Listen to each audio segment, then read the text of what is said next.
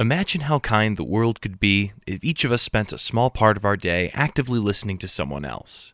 In each episode of Active Listening, students from the University of St. Francis share conversation with older adults and discuss life lessons.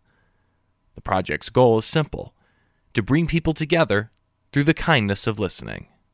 In this episode, student Kendra Seifring will interview James and Ruth. They discuss a large range of topics, including family memories and the ways in which technology transformed the workplace. The two have been married for 60 years and want to advise young couples not to give up on the rough patches. So we'll start with an icebreaker. What does yours say? Mine says, who is someone you really admire? Well, I guess I really admire my wife.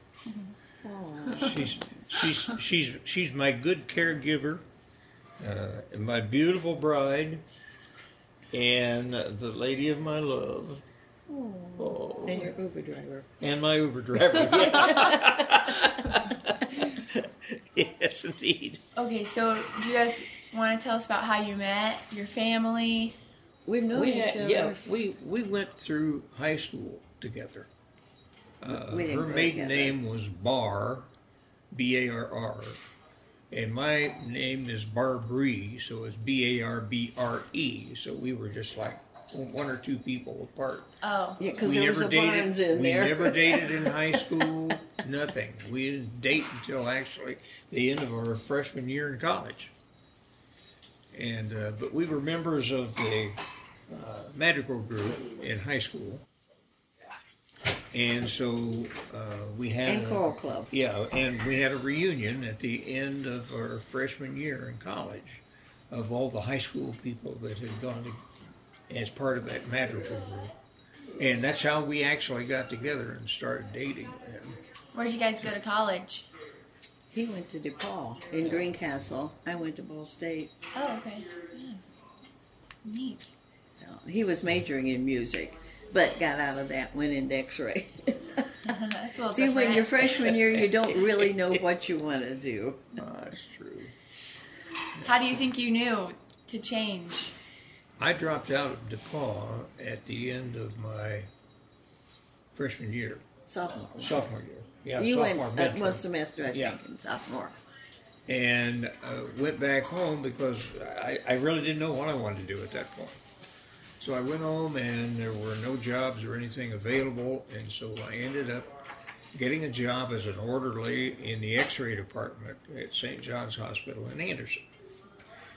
And I got to the point to where I enjoyed the X-ray department and the people and the patients and so on, and decided that I wanted to go into X-ray.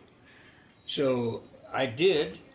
We got married on the 5th day of September of 1959, and I started the X-ray school the next Tuesday.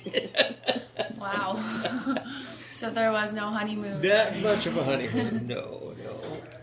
So you also went to Ball State for college. I thought I wanted to be a teacher, but okay. Then I thought no. But then when we decided to get married, then I applied at Delco Ramey and Anderson, General Motors. Oh, okay. So I worked in the drafting department there. Oh. What kind of work did you do there then?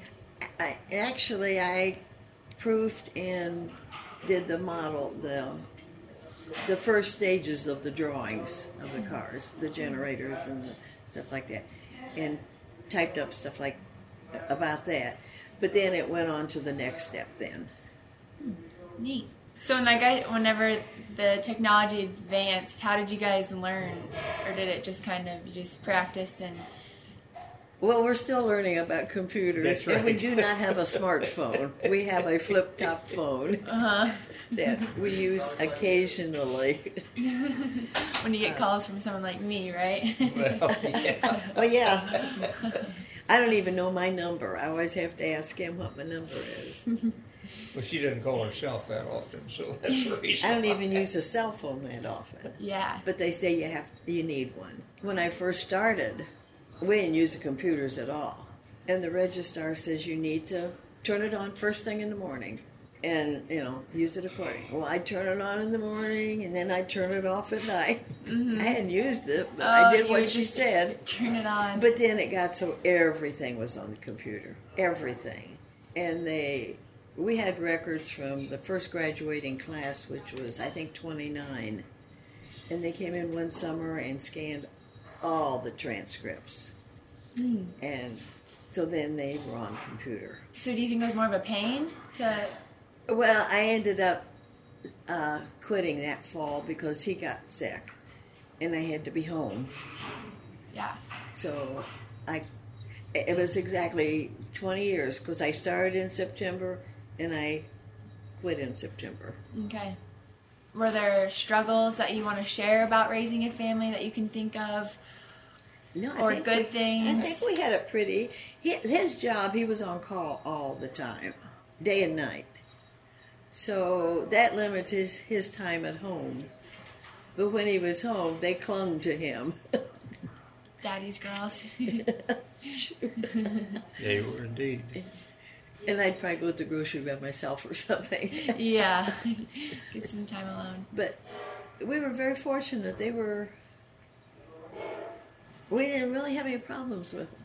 Mm-hmm. They were old enough that they had their own interests, but they got along too. Mm-hmm. And they still do. They have their own thing. And anytime we go on a vacation, they'd have fun together. Mm-hmm. So we were very fortunate in that they did get along. 'Cause made things easier. Mm-hmm. Yeah. So if you guys could go back to any age, what age would you be and why? Well, I don't know that I'd want to go back. I don't think I would either. I don't want to lose my memories, and I wouldn't give up anything, but I don't think that I'd go back. Every age has its sparkle, and now it's kind of fun watching the kids go through that age. Yeah, yeah. I mean, we don't see the one in Zionsville very often, but Still contact she's them. there. Oh, yeah. Oh, yeah. That's what those phones are for, right? Right. Well, they're busy. They are so busy because they're busy with their work, and she travels. Since this other company bought him, she travels more. And he goes sometimes if it's a fun place. If it's not a fun place, he won't go. He doesn't go. No. What? He didn't particularly want to go to Iowa with her. Oh, Iowa. He didn't particularly He's seen want to. enough But he corn. did go to Florida with her. He's seen enough corn and beans around here. He didn't have to go to Iowa to see more. Yeah, it's not much different. I don't really, I wouldn't want to go back to it, I don't think. But I liked when I went through it. Yeah, it's good to I live. mean, I'm content with that. Uh-huh. It's the past is past. Mm-hmm. And we have a lot of good memories, a lot of fun memories. As long as our memory holds up, we'll be That's okay. right. And we're working on that. We work our puzzles. Puzzles, yep. We work our puzzles. Do you remember, or what can you say is your favorite memory? Oh, I don't know if I have a favorite one. I don't know. I'd say probably the cruise to Hawaii was a highlight. I don't know, the ranch was fun. Yeah, no, but that was for a shorter period of time. Well, yeah. The- You just like the cruise because you lasted got for 2 catered weeks. to all the time. And you had all kinds of food to eat. Well, that's Food and drinks and, yeah. And they dressed when we went. I mean, they wore long dresses and everything. Oh, mm-hmm. So and they dressed for the evening meal. yeah. I mean, to the point to where Ruthie and the girls would go down and get their hair done at the beauty shop and wear their long dresses and so on. what life lesson would you give to anybody listening? Hang in there. Yeah, that's what I was going to say. Don't give up the first Don't give up, argument. that's for sure. Yeah, there's going to be rough patches, as there have been in every marriage, I think, at one time or another. But it seems like today people just say, okay, and they get a divorce. They don't wait and try to work things out. It's just much easier to get a divorce and go on. So then they'll go find another person and get married, and next thing you know, 2 or 3 months later, well, they're out the door again. That's the advice your mom gave us, right? Yeah, right. That's, yeah. Kind of take the Luckily, easy we way didn't pay out. that much attention to her. No, just don't give up. For Yeah. heaven's sakes, it's worth saving. Yeah. Working it out. No problem is that big. Yeah, I like that. No problem is that big. That's a good one. It can be worked Yeah. one way or the other. The end. Jim took care of it. Yeah, I just want to thank you guys for speaking with us today, and it was really nice to meet you. Thank you. What you just heard is part of the Active Listening series, put together as a collaboration between the University of St. Francis and WBOI. Additional conversations can be found online at wboi.org or wherever WBOI podcasts are found. Faculty advisors for Active Listening are Miles Fulwider, Jane Martin, and Kristen Miller. This program was also made possible thanks to the support of Trina Bodeker from the USF Office for Service and Social Action. Our interviewers are Laura Jansen, Georgia Lieb, Caleb Meyer, Sean Rollins, Jennifer Schinkel, Sage Souter, Miranda Tyler, Kendra Seifring, and Do Thong. USF Meta students are Nicholas Cardosa, Vaughn Gallagher, Joey Lamping, Ashley Price, Renee Robinson, Tyler Ross, and Jennifer Schinkel. Active Listening's creative director is Larissa Whitaker. Our music is by Noah Campadonico. And thank you for listening.